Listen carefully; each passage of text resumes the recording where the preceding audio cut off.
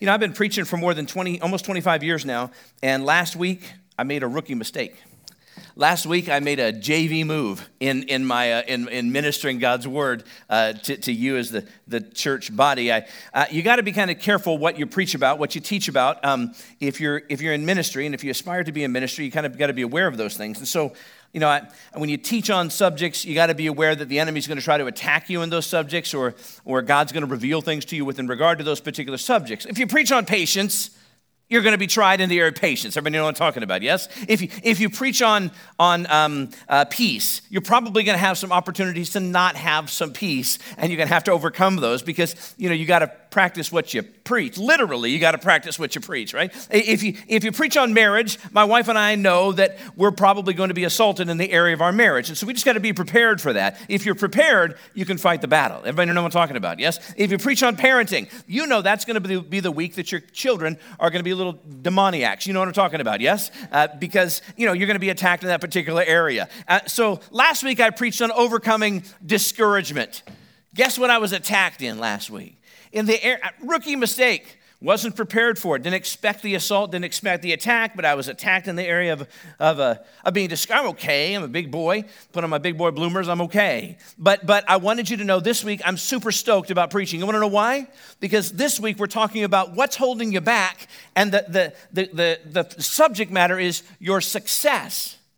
So, if my math is right, that means I was attacked in the area of discouragement for preaching about discouragement last week. That means this next week, come on now, I'm going to have a week of success. Everybody know what I'm talking about? That's what I'm talking about. Yes, it's exciting. When we think of success, we don't think of success as something that you've got to overcome. Success isn't something that we tend to think of as a noose or a leash around us that restricts us or holds us back. Instead, we think of overcoming or something that's holding us back as something that we don't want. We think of something holding us back as something that we do not desire to have. We think that we overcome failure, and if we overcome failure, then we will find success. But that's not what the story teaches us this morning. We can't take out parts of the story that we like and leave parts of the story that we don't like, and we know what I'm talking about. You take the whole counsel of the Word of God. What I want you to know is success can be a weight. It can hold you back. Success can keep you from the dreams that God might have for your life. You see, we can get so caught up in the American dream, so caught up in the stuff and the pursuit of happiness, none of which is wrong in and of itself, but we get so caught up in the American dream that we can tend to forget about God's dream. And God's dream for us is even better than our dream for ourselves. Can someone say amen? Yes? I expect this to be an exciting, invigorating, powerful gathering. If you agree, say amen. Otherwise, you just need to just rest, just go to sleep. Success can be consuming, can't it? As an entrepreneur, as somebody who's been self-employed most of my whole life, it can be consuming. You start thinking about it, and it becomes your life. It cannot become your life. The job cannot become your life. You work to live. You don't live to work. We all know what I'm talking about, right? It can be consuming. You might find success. From what I get, your life was like a pie, and there's slices of the pie. And you might find success in this slice of your pie, but the rest of this pie, man, it's melting away. It's being infected by something other than success. And so success ends up being the slice that's holding you back because you're giving all your attention to that. A lot of it depends on how you define success. So here's what we're going to do to begin this message today for the next 30 minutes or so that I have. I want you to take a minute and try to define success in your own mind. How would you define the term, if you were to open up Webster's, or actually if you were to open it up on your laptop or your phone and you were to type in success, I don't want you to do that necessarily, but what would the definition of success be? What would you say the definition of success is? So here's what I want you to do. I'd like you to write it down. You can take an offering envelope in front of you. You can take your Bible. You can take a piece of paper, whatever. You write it on your hand. I don't care. But take just a second. And it's going to be one of those awkward moments in church because I really want you to do it, okay? Like, for example, success to me, if I was going to write it down, would be that everybody would write down the definition of success, right? That would be like my definition. That's what I want you to do right now. So take a second and just write down. Just jot it down. If you don't feel like jotting it down, you don't have a pencil or a pen, and you don't feel like pricking your finger and writing in blood, if you don't want to do that, then turn to your neighbor maybe and tell them, hey, this is what I think success is. And just do that for just a second, and then we're going to kind of move forward in this. So should have brought some Jeopardy music and played that while we did this, but Dave, what is success to you? What does success mean? It's a good question. You're not going to be wrong. Just what do you think success is?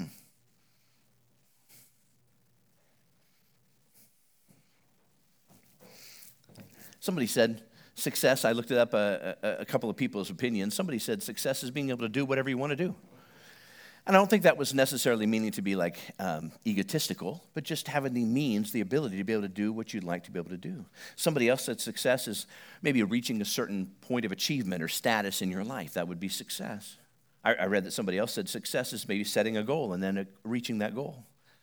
So those are some ideas. I guess the bigger question is not just how do you define success, but what influenced you to define success that way? Oftentimes we're influenced to define success based upon our upbringing. And if our parents were healthy and were good, then success would be, I want to be what they are. That is the most honoring thing I think we can ever hear as parents. On the other hand, if you had a dysfunctional past, which probably most people do, then you probably I want to be better. My kids would probably say, I want to be better than that, and that would be a good thing because we want our children to be better. So success could be defined based upon what your definition was, who gave you, how you learned what success would be termed. Around the world, some people might say success would be owning my own, 3,500 square foot home with a pool and a fence and 5 acres. Somebody else might say success would be filling my belly at least one time a day with food. See, success is based upon your, what you've got going on in your life. If you study success in history, it's different based upon the time and the culture and the place in which you lived. We in the Western world define success differently today than a few generations ago did, don't we? And I'm not saying it's wrong, I'm not saying it's right, it's just reality. So the questions that I have, again, I'll put them on the screen for you. And how would you define success? And secondly, what influenced you to define success that way? We're just going to put a pin in those, and we'll come back to those in just a few minutes toward the end of the gathering. Now, before I share with you the story of Joseph, which if you want to turn to your Bibles, it's in Genesis chapter 41 is where we're going to be hanging out today. I want to remind you of a story that Jesus told in Luke's Gospel, chapter 18, about a guy that was a wealthy, rich, he was young, and he was a ruler. So this guy was, by any definition, successful. He was rich. He was influential. He had everybody's ear. When he spoke, people listened to him. He was young, powerful. Jesus tells him, first of all, who wouldn't call this guy successful? Jesus tells him, here's what I want you to do, because the guy really wants to be a follower of Jesus. And he says, why don't you go sell everything you have and give it to the poor and then come and follow me? Just why don't you go do that? And the Bible says that the guy walked away sad because he was wealthy. Now think of it, that's an odd thing to say. He walked away sad because he was rich. We don't think of that like that, do we? The paradigm is different for us. The paradigm for us would say, well, you walk away sad because you're poor. You walk away sad because you broke, right? You don't walk away sad because you're rich. You don't walk away sad because you're wealthy. But listen, we don't think you walk away sad because you're successful. We think you walk away sad because you're a failure. That's not the paradigm that God wants us to get this morning. I'll tell you, I've never preached on this subject directly. It's always been a sidebar, but this is a direct subject because it's right in line with the story that we're teaching and we're learning about today. Why is this guy so sad when he walks away? Because he had too much. It was too much of a weight on his shoulders that was weighing him. Too much success, too much money, too much power, too much control. And he can't give it up to follow Jesus because he had too much. So success becomes more like a failure than it does a success. Because if you're successful, if it's the wrong kind of success, isn't that just failure wrapped up in a bow? Let me illustrate. 2004, there was a guy, you see a picture on the screen, his name is Matt Emmons. Matt Emmons is an incredible marksman. He's a rifle shooter in the Olympics and competes in all these different things. Phenomenal shot. But in 2004, he was in a particular rifle division, and he was taking the shot. He was positioned, get this, to get the gold medal. He had gotten, the lowest score he'd gotten was a 9.8 in shooting. The guy was amazing. All he had to do in the final round, he had it in the bag. All he had to do was hit the target. It didn't even matter where he hit the target. He could just tick the target on the side. He just had to just hit the target. He could do that with his eyes closed. And so he steps up to, do we have the video for this one? Let's take a look at the video and take a look and see.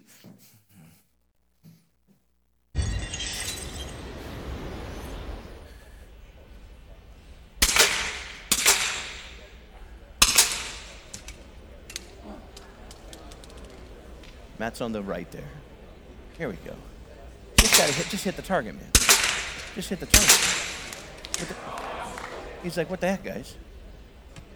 What's going on? Yeah, what happened? He's like, I know it. What? Yeah, guys, what is going on here? You saw it, didn't you see it? You know I did. Wait, what?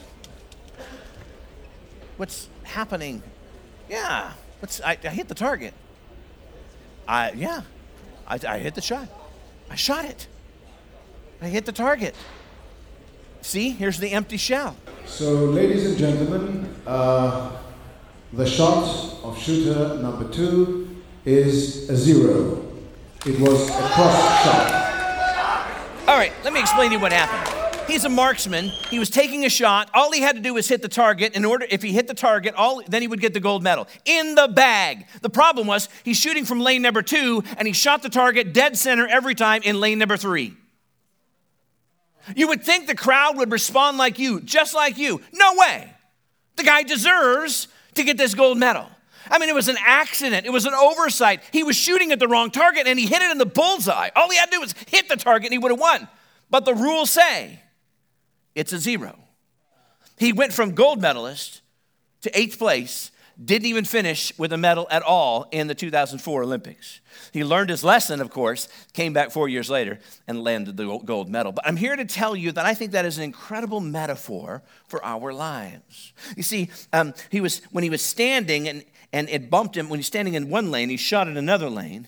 That's how our lives can end up looking. We take aim, we shoot, it looks good, but then we look at the score and we get a big fat 0. And we're wondering what in the world's going on.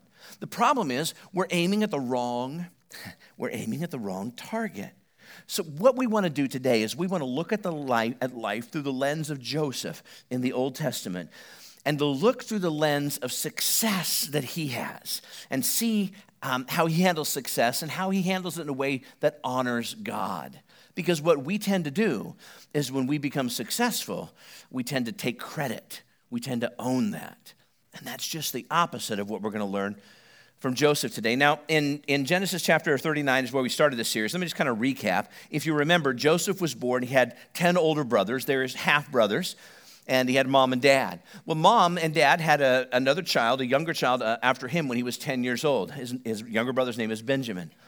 And Joseph's mom, Rebekah, dies in childbirth. He had a special relationship with his mom.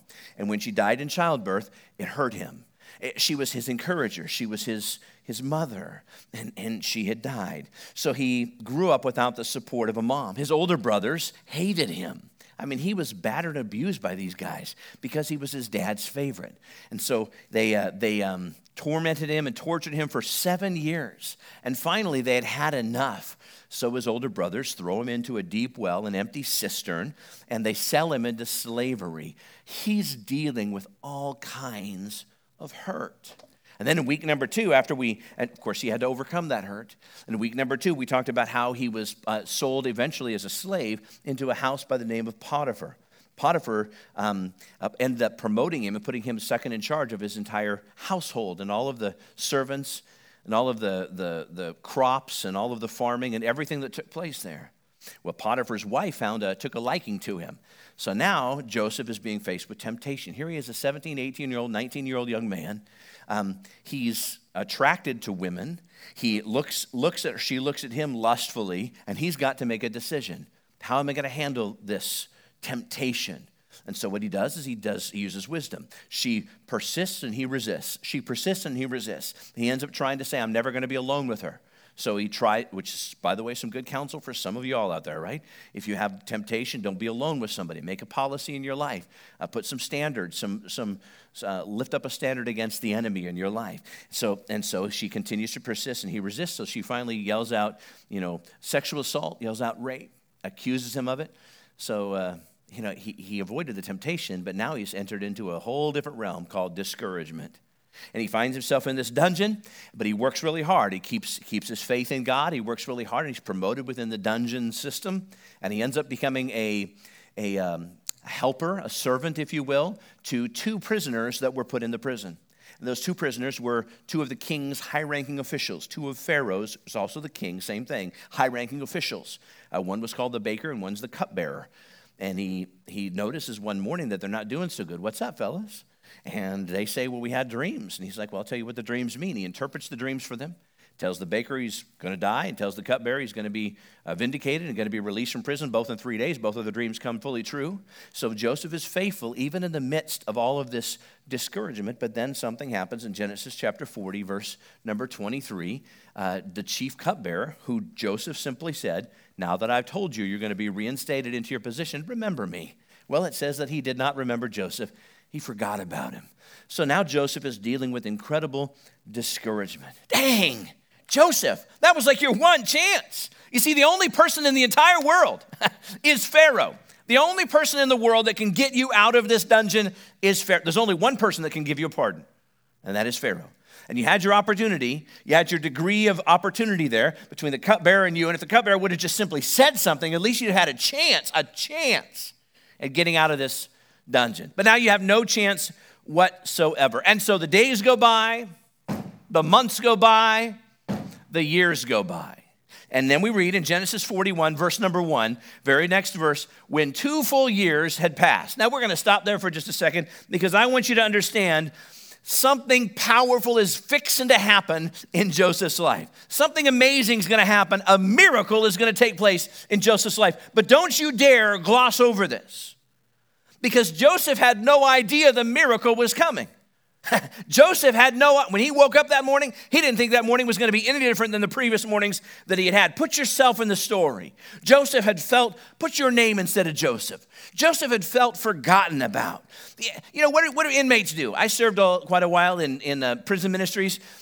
They don't have much, they've got time. They've got lots of time. So they keep track, right? You kind of keep track of how many days you've been in. That seems to be a common denominator. Joseph would have etched on the wall tally marks for every day he had been in. 4,745 of them would have gone by at this point. That's a lot of tally marks on the wall.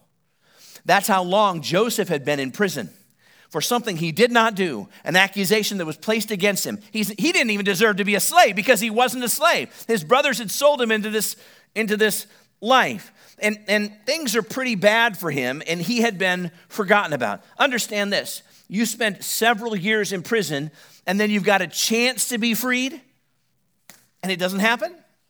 2 more years in the prison have now passed by, and, had someone told Joseph 2 years ago, listen, I'm a prophet of God. Joseph, I stand before you and tell you in 2 years, you'll be released from this prison cell. Your life is going to be vindicated. In fact, so much so, you're going to be the highest ranking official other than the king in the whole land of Egypt. That's what's going to happen to you. Don't you think that if Joseph heard that message, he would have held his head a little higher? He would have puffed his chest out in a little more pride, maybe smiled a whole lot more. I can endure anything for 2 years if I know that's on the other side. Joseph didn't know. Wouldn't it have been great if God, when he gave him the dreams way back when Joseph was 17 years old, if God would have said, yeah, these dreams are for you, Joseph. Just so you know, FYI, you're not going to experience the fruition of these dreams until you're 30. So for about 13 years, it's going to get kind of messy. But then after 13 years, life's going to turn on a dime and you're going to be doing amazingly well. If God would have said that to him, don't you think Joseph could have handled it a whole lot better? If God would say that to you, don't you think you could handle it a whole lot better? Some of you are already on the other side of something. Trust me, in your life, you might be on the other side of something now, but there's something else you're going to have to face later. It's just the way life is. And so we got to get this. God did not tell Joseph, and God may not tell you either, And there's so many people searching for somebody to tell them. I know that, I was. God may not tell you. You may actually have to ignite your faith and trust that God is in control. And that's what happened. That's what happened with Joseph. So Pharaoh, let me just kind of move forward just a little bit. After 2 years, Pharaoh has this dream. In fact, he has a double feature of dreams in one night. He dreams 2 different dreams, and they are crazy, weird, freaky dreams. You can read about them in here, but I'm going to fast forward for time's sake. And he has these weird dreams, and they're so strange that he knows they must mean something. You ever had a strange dream, and then you had a strange dream, and that strange dream, you know, God, it's got to mean something, right? It wasn't the pizza I had last night. It has to mean something. There's got to be some meaning to it.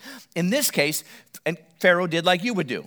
Pharaoh wants to know the answer to the question, what does this dream mean that I just had? So Pharaoh, he gets up in the morning and he Googles it. He says, what does the dream mean about these weird things that he doesn't Google it in our current way, but he Googles it in his way. And so the Bible says he gathers all of the magicians and all of the wise people. You got to remember, in Egypt at that time, there were thousands of lowercase g gods. Thousands of gods. So he gathers all these people in one great big room, and he tells them the dreams, and he says, I want you to tell me what they mean.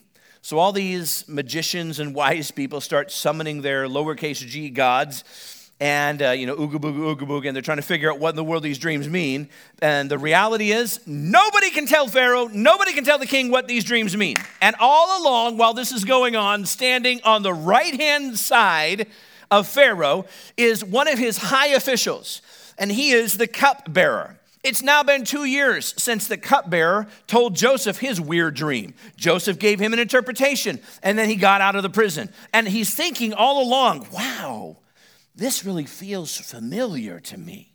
I'm thinking, you think, right? And so the cupbearer then tells Pharaoh, the king, you know what? When I was in prison a couple of years ago, there was this dude, his name was Joseph, and in fact, the Bible tells us, well, let's read about it in Genesis chapter 41, verse number 9. Then the chief cupbearer said to Pharaoh, today I am reminded of my shortcomings. Can you find the humor in that verse? Well, today I remembered something that, shucks, I forgot a long time ago. And so here we are, and the cupbearer tells Pharaoh this, and he tells Pharaoh about Joseph's ability to interpret dreams. So then, chapter 41, verse number 14, look at what it says. So Pharaoh sent for Joseph, and he was quickly brought from the dungeon. When he had shaved and changed his clothes, he came before Pharaoh, and in an instant, things had changed for Joseph. In that short of a period of time, things turned around for Joseph. For 13 years, he had waited and waited and waited and waited and waited some more. He had been faithful. It didn't make any sense. It's not how things should have gone.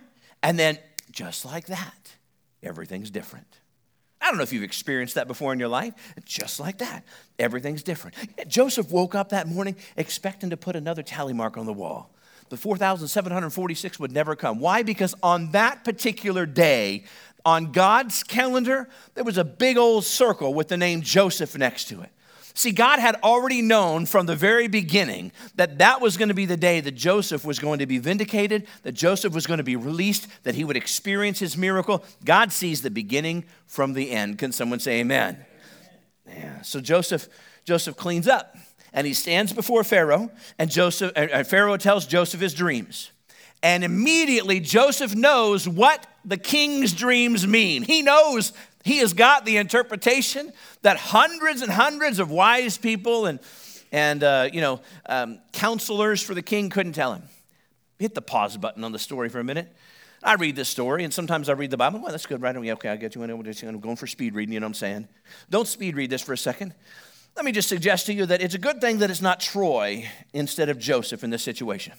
Because had I known, had I been there, I inserted myself in the story, and this is how I read it, and just forgive me for my twisted brain, but if I would have known that I was the only person in the whole land that had the information the king wanted, I just might leverage that.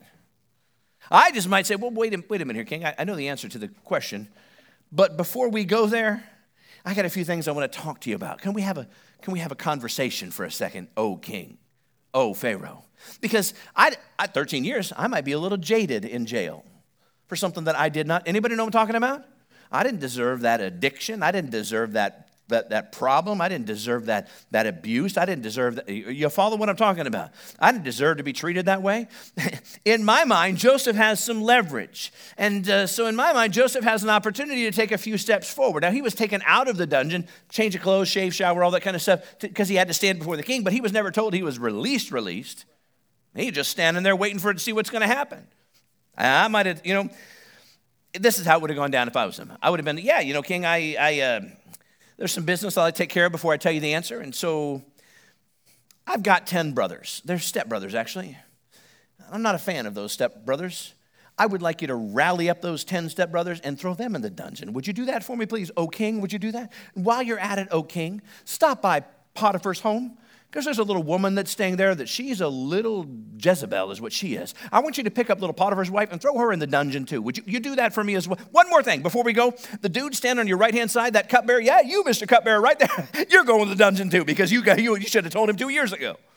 That's probably Troy. And that would end, by the way, O king, I need your debit card and your PIN. That's what I need. That's what I need because I need to be paid for this 13 years that I've spent in prison, that I've spent in slavery and in bondage because I didn't do anything to deserve this. Maybe you would feel that way too. I think that's kind of, maybe I'm the only one, but I think that's kind of humanity and how we might feel. We think that in order to be successful, listen now, when there's an opportunity to be successful, you have to leverage what you know, you have to leverage who you know, and you have to leverage your position. And if you'll do those things, that's how you'll get success. Guys, that is not what Joseph did. In fact, the way Joseph found success is, get this, it's one word, serving. Through serving, he became a servant. Wherever he was at, that's what he did. He served faithfully. Sure, he took advantage of opportunities that God opened up doors. Like when God summoned him, the Pharaoh summoned him. He didn't stay in the jail and say, no thanks, I'm good, I'm right here, I'm comfortable, you got a tally mark, got to draw on the wall. He took opportunities, he took those seriously, but then he left the rest up to God. Verse 25 in chapter 41. Then Joseph said to Pharaoh, the dreams of Pharaoh are one and the same. God has revealed to Pharaoh what he is about to do. And then Joseph goes on, and for time's sake, let me just summarize. Joseph goes on and tells the Pharaoh what his 2 dreams mean. They're actually 2 dreams that mean the same thing. Basically, in a nutshell, for 7 years, you're going to have 7 years of plenty. There's going to be a bountiful harvest that's going to be, you're going to be able to have all kinds of prosperity that's going to take place for 7 years. And then there's going to be a line in the sand. And then immediately following that 7 years, there's going to be 7 years of terrible famine. Thousands and thousands and thousands of people are going to perish and are going to die. So that's what Joseph tells the king. And the king is listening to this, but Joseph has an opportunity to stop right there. And just, okay, I told you what you wanted to know. Now it's time to get paid. He could have stopped right there and said, now it's time for me to hear what you have to offer me, O king. But that's not what he did. Instead, what Joseph does is he does something super risky. Do you want to know what he does? Here's what he does. He goes on when the king didn't ask him to go on. The king just said, what do the dreams mean? So Joseph tells him what the dreams mean, but then he tells him even more. I want to read from the New Living Translation for these next verses. So verse number 33 and beyond. Therefore, this is Joseph talking to the king, to Pharaoh. Therefore, Pharaoh should, whoa, wait a minute. First of all, I didn't ask you for a therefore. I am the king, Joseph, and you are a con. You're not even an ex-con yet because I didn't fully release you yet. And you're telling me what I should do? I'm the king of Egypt. How dare you give me any counsel unless I ask it of you? See, that could have been the response. But so what's happening here is Joseph is risking everything. Why? Because Joseph trusts God. Because Joseph knows that when he interpreted this dream, 7 years are good, 7 years are bad. If the king doesn't do anything about this, that thousands of people are going to die. And it's going to be a painful death, starvation. So what he's doing is he's doing all he can, and then he's going to leave the rest up to God. And I love this. Sometimes doing all you can be risky. The Pharaoh should find an intelligent, I don't know where you're going to get one of those. You should find an intelligent person. You should find a wise person, somebody who might maybe interpret dreams. I don't know, just throwing that out there at you, Pharaoh. And put him in charge of the entire land of Egypt. Then you should appoint supervisors over the land and let them collect 1/5 of all the crops during the 7 years of good.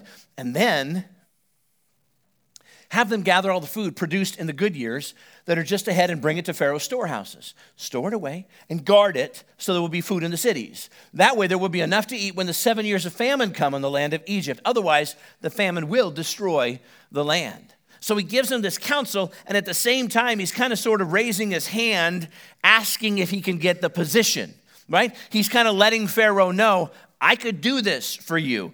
Now, first of all, it's kind of courageous of him to do that. But second of all, it would be ridiculous for the king to choose Joseph to do this. Why? Well, that would be like the president choosing a vice president that is from that is not an American citizen.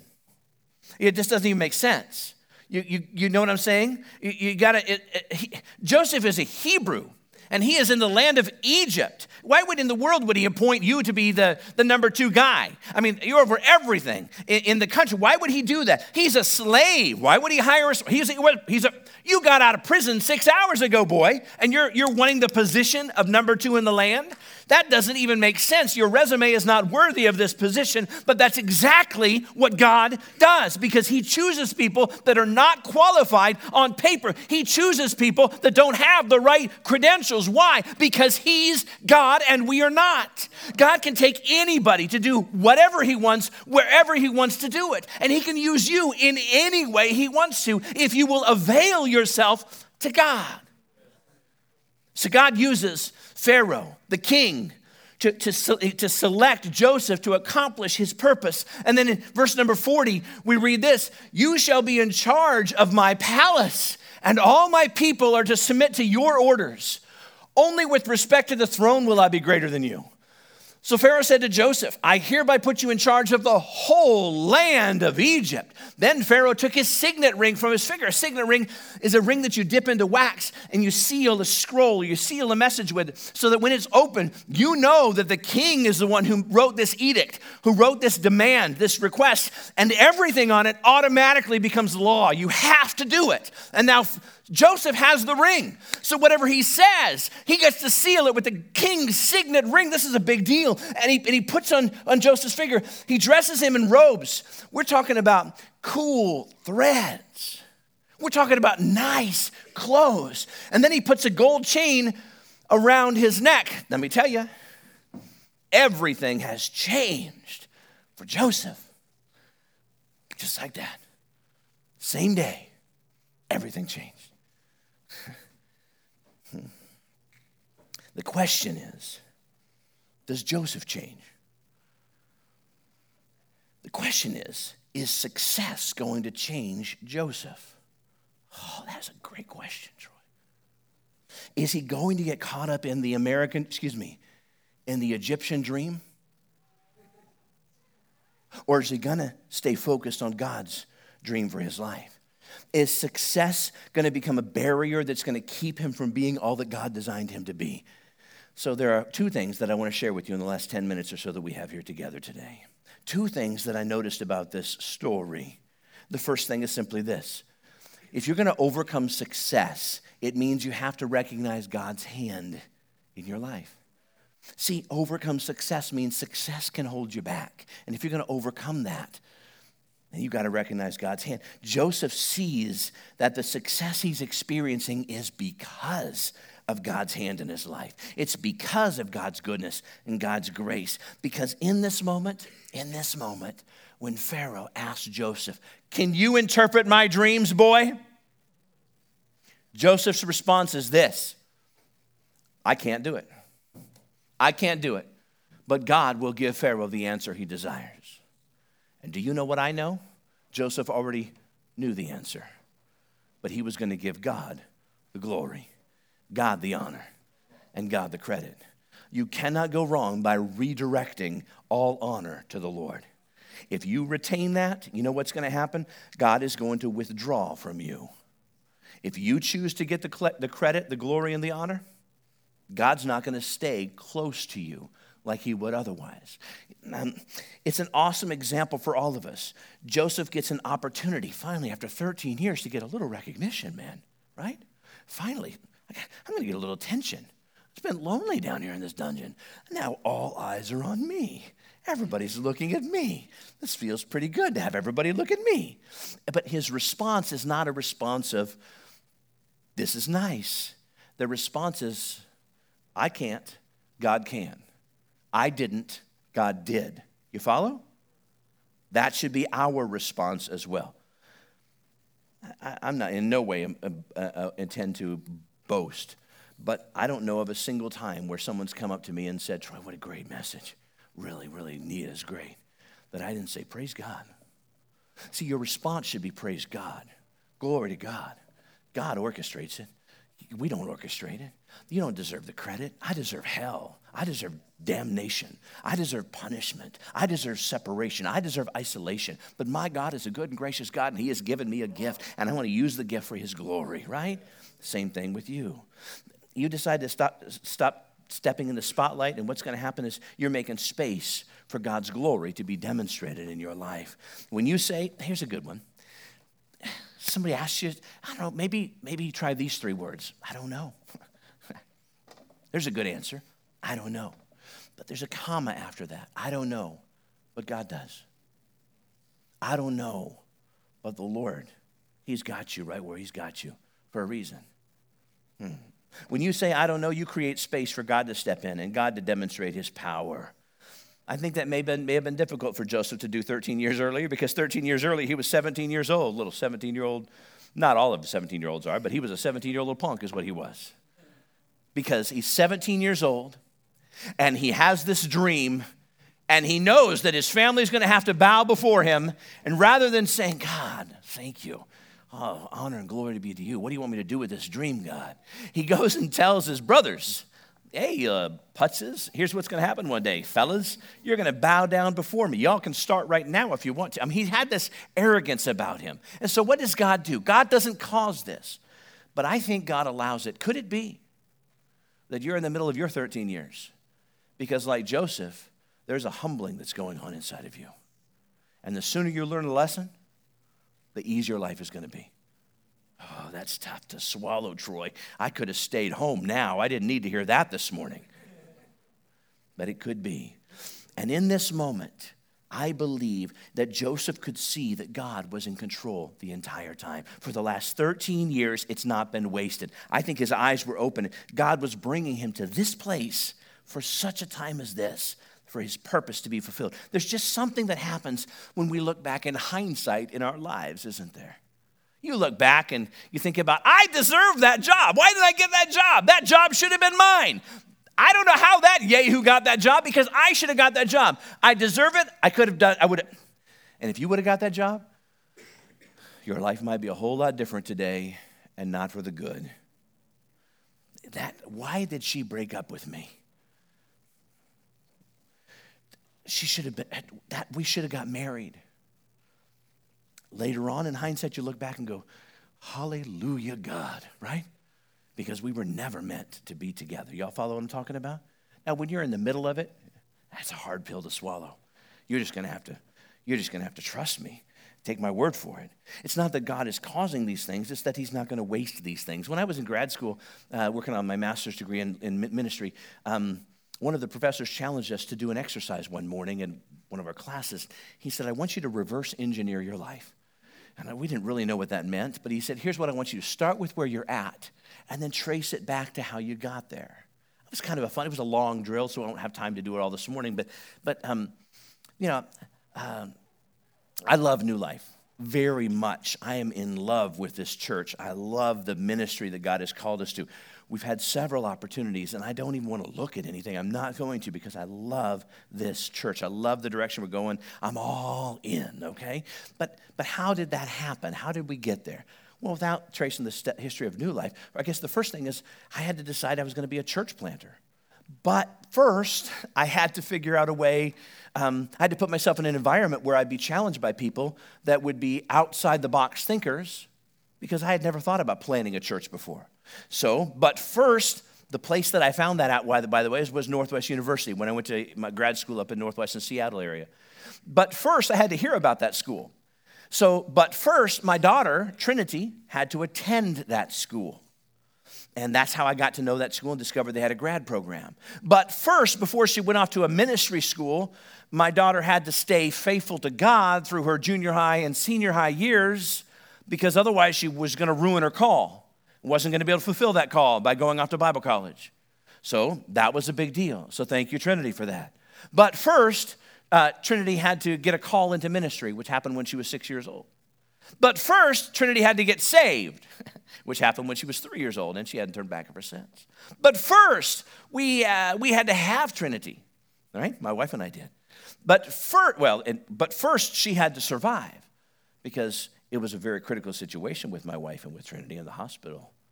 But first, my wife and I had to get married, because it's the order you should do, right? But first, my wife and I had to get saved, because she ain't going to marry no heathen, right? And so but first we had to go on a date. But first I had to ask her out. But first I had to stalk her at our workplace on the work schedule to make sure she was off on that Friday night before I stopped her on her way out of work to ask her if she would go out with me on a Friday night. That's what I did, baby. She had no chance. Actually, she did. She said, let me go check my schedule. So she makes a long walk back to the break room, and she's walking back there. I'm going, yes, I know that she's not working. She's going to date me on this Friday night. This is going to be exciting. And then I started sweating, just beads of sweat. What if she comes back and says, yeah, I've got to work? And I know she doesn't. Then it would be a dagger to my heart. And she comes back and says, I don't have to work, so I guess I'll go out with you, you chump. That's what she said, something like that. And so she went out with me, and I know she didn't want to, but, I chased her till she caught me, or she chased me, whatever, one of those things. So it was exciting. But first, I had to get a job at Kmart, because she was housewares and I was stock boy. But first, she had to get a job at Kmart. I just keep reverse engineering her life. If she hadn't gone through the stuff that she had gone through in the 5 different foster homes she had, she wouldn't have landed in the last one who said, you got to get a job. And the Kmart was the job that was available, and God orchestrated. And if I hadn't gone through the things I'd gone through, and we could keep but firsting this, we wouldn't have ended up at Kmart at the same time for only about a 10-month period of time in which we didn't get a lot of work done at Kmart. Guys, I'm here to tell you that the reason that New Life Church exists today is because of Kmart.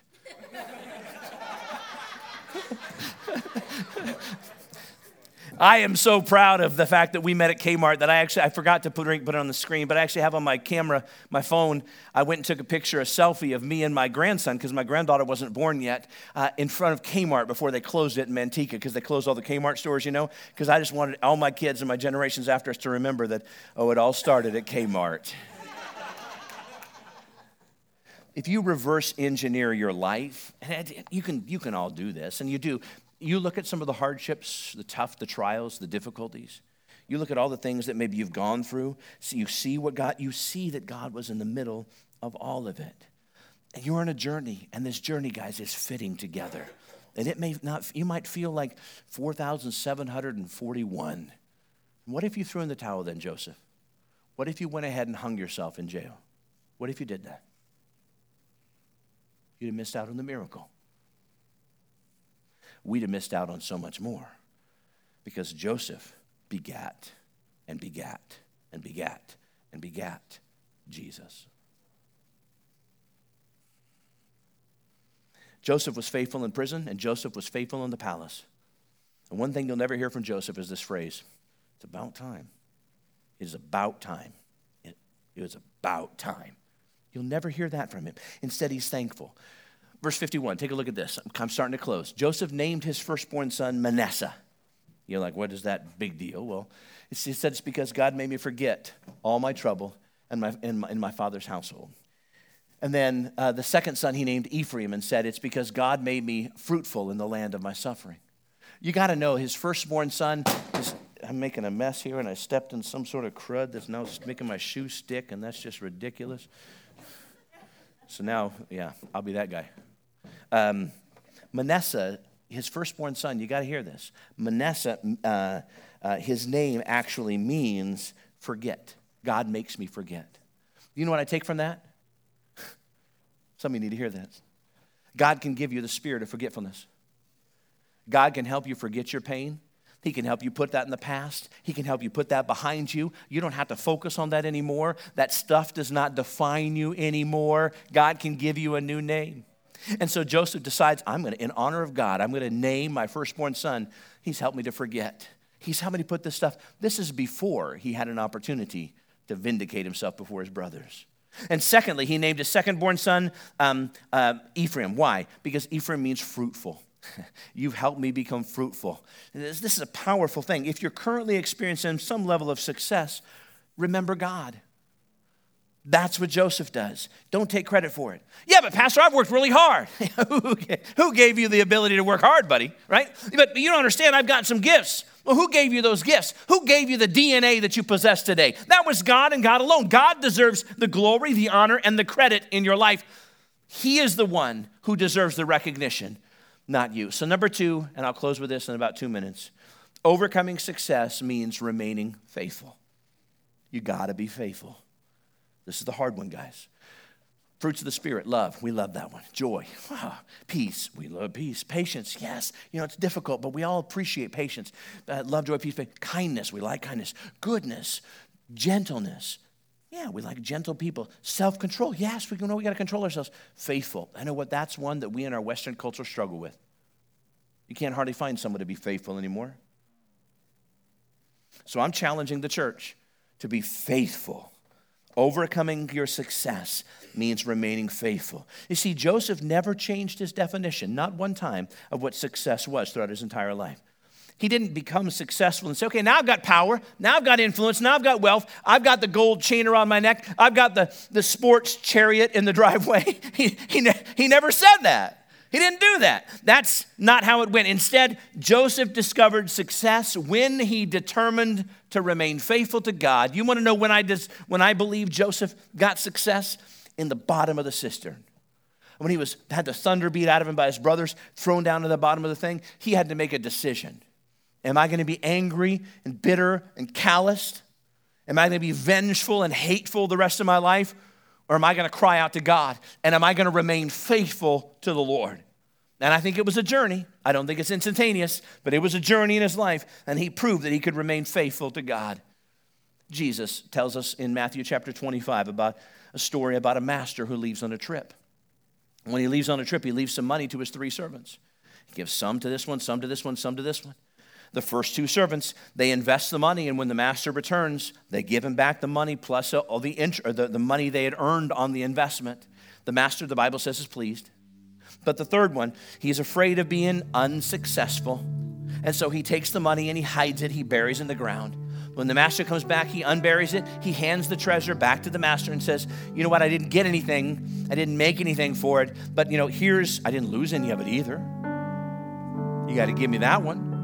So here's back the treasure that you gave to me. And the master was so mad. Jesus is speaking of himself here, of God. The master is so mad that he had this guy thrown into outer darkness where it says there will be weeping and gnashing of teeth. Do not misunderstand. This is not about money. This is about your life. God has given you your life, and he has said, you invest it. You better make a difference. For who? For you? For your dream? No, sir. Because you're going to give an account to the master. And the master's going to come and he's going to say, what'd you do with what I gave you? And if you hide that thing, if you live for yourself, if you bury that thing, you're going to be cast into outer darkness. He's going to be very displeased. But if you invest your life for the king, what does he say? What does he say to those 2 servants? He says, well done, good and faithful servant. He doesn't say, well done, good and successful servant. He doesn't say that. He doesn't say that. Well done, good and faithful servant. Earlier, I asked you to define success. Well, there's no right answer. I'd like you to consider this as the definition for success. Success is standing before God and hearing him say, well done, good and faithful servant. That's it. That's what success is. That's what we keep our eyes on. That's who we're living for, an audience of one, Jesus Christ, the author, the perfecter, the finisher of our faith. And in order to hear those words, you better be aiming at the right target. You better not be aiming one lane over. Not going for your dream. You're going for God's dream. You want to know what I found in my life? The closer I get to God, this is my dream, this is God's dream. The closer I get to God, those dreams meld, and they become one dream. I want what God wants what I want, because he's given me desires in my heart, and he will enable me to see those desires come to fruition. Can someone say amen? So the question is simply this: what are you aiming at? What are you aiming at? What's your target? Your dream or God's dream? What's it going to be? I decided I want to close this gathering a little differently. So forgive me for the hokiness. Can you forgive me in advance for the hokey thing I'm going to do? But it's not hokey. My wife and I watched a great movie. I recommend it, not for your children, but I recommend it. It's called 12 Strong. Anybody seen that movie before? It's a great movie. Chris Hemsworth's in it. It's about when after 9/11, they were going after the Taliban, and it's a true story. We like true story films. Part of the film, and it doesn't really matter, part of the film, there's an international sign, an international symbol for when you want to give up, when you want to surrender. What do we have to do if we're going to say we're going to surrender? What do we do? Yeah, you wave the white flag, right? Wave the white flag. I mean, doesn't matter what language you speak, doesn't matter where you're from. Everybody knows universally that you wave the white flag. Well, New Life Church, our budget's small, so we don't have white flags, but what we do have is tissues. So here's what I've decided I want to do for this the end of this gathering, and I'm going to ask someone if they'd help me out and go to my office and get one more box, please. Thank you so much, because they used them in the last gathering. There's a lot of people. I just want you to take this and think about your life. And I know it sounds hokey, but just listen to me. Nothing's hokey if everybody does it. Think about your life. There's probably an area, a slice of the pie, that you're keeping control over. This is an area, God, that I'm safer in my hands than it is in yours, and that is a ridiculous statement, isn't it? Because everything's safer in God's hands than it is in ours. So I think there's probably something that you need to surrender today. And so the Spirit of the Lord prompted me as I was doing this message, preparing this message, and I even highlighted it on the last page, raise the white flag, to challenge you to come to the altar. And if you want to stay at the altar, that's great. If you want to go back to your seat, that's fine too. Come to the altar, take a step of faith, take a tissue, and think about that one thing. As Trent's going to lead us in the song, think about that one or two things that you're really struggling to surrender. Maybe it's your past. Maybe it's your future. Maybe it's your finances. Maybe you're struggling to surrender that relationship. Maybe you can't surrender your children. Maybe you can't surrender your grandchildren. Maybe you can't surrender your job that you're in right now. I don't know what it is. Maybe you can't surrender that sin that so easily entangles, that's holding you back. And I want you to surrender it. Not because I said so, because it's so much better in God's hands than it is in your hands. I mean it. Some of you are just going to be like this, which is fine. But some of you need to be like, oh God, I want you to know that I surrender. I give up. I have held this on. Wait, I can't go on. I give up.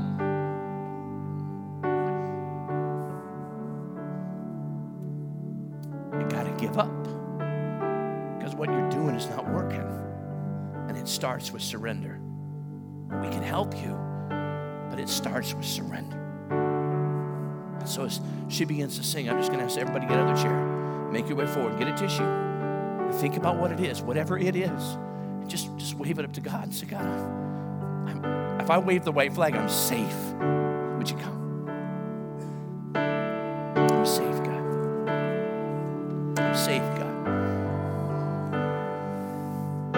Hallelujah. Praise God. There's nothing worth more. Come on, think about whatever it is. Just whatever it is. Nothing can compare. You're a living hope. God, I surrender to you. It doesn't have to be sin. Your presence. It might just be that thing that you're holding on to because you have a hard time trusting God. Even the Roman centurion said, help my unbelief. Help God. Help us believe and trust you. It's safer in your hands than it is in ours. I give it to you, God.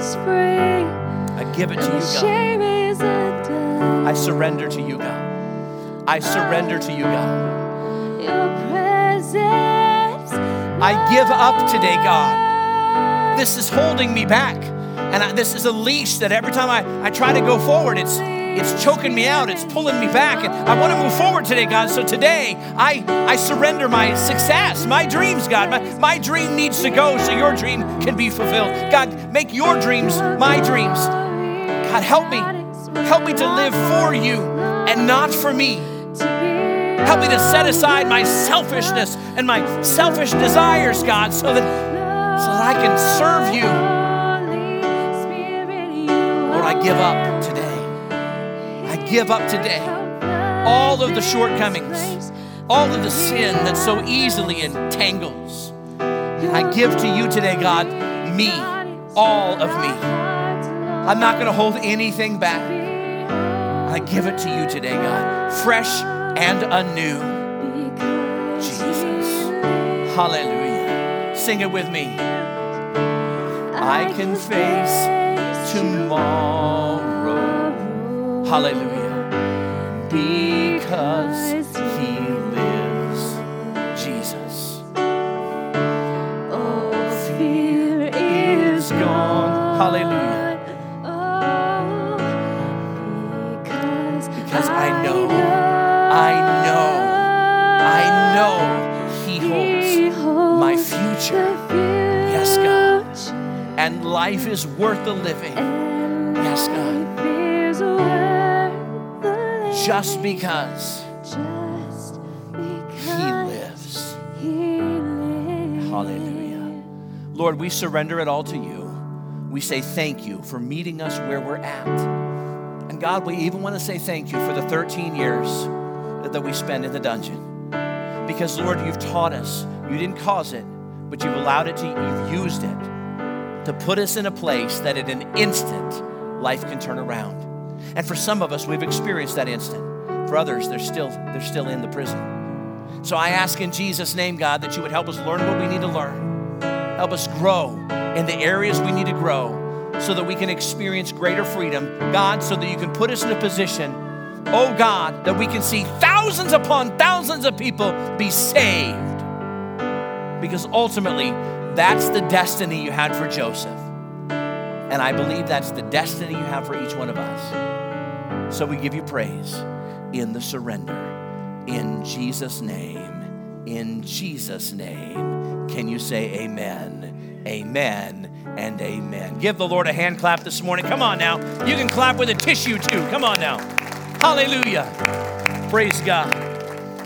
Praise God. Praise God. Praise God. You know, Ivory soap is 99 and 44/100% pure. Did you know that? They used to advertise that. That was on their commercials. We're the soap that's 99 and 44/100% pure. Let me tell you something. The minimum standard for soap in the United States of America to be considered soap is 99 and 44/100s. So they were advertising and they trademarked that statement that no other soap could say about themselves because they trademarked it. But it actually was the minimum standard. I'm not satisfied with the minimum standard in my life. I don't want to be 99 and 44/100% pure before God. I want to be pure before God. Can someone say amen? So don't take anything back home with you. You just surrendered it. So when the devil starts whispering in your ear, you still got the thing, you need to remind him of his future, right? You're already a defeated foe. You got no authority over me. And you're just accusing me of my sins, but I already surrendered it to God. Put your hope and faith and trust in God, and he will not disappoint. May the Lord bless you. May he keep you. May he make his face to shine upon you. May he lift up his countenance upon you. May he give you rest. And may he give you peace. God bless you, New Life Church. Have a great Sunday. You are dismissed. Amen, amen, amen. Praise God. Praise God.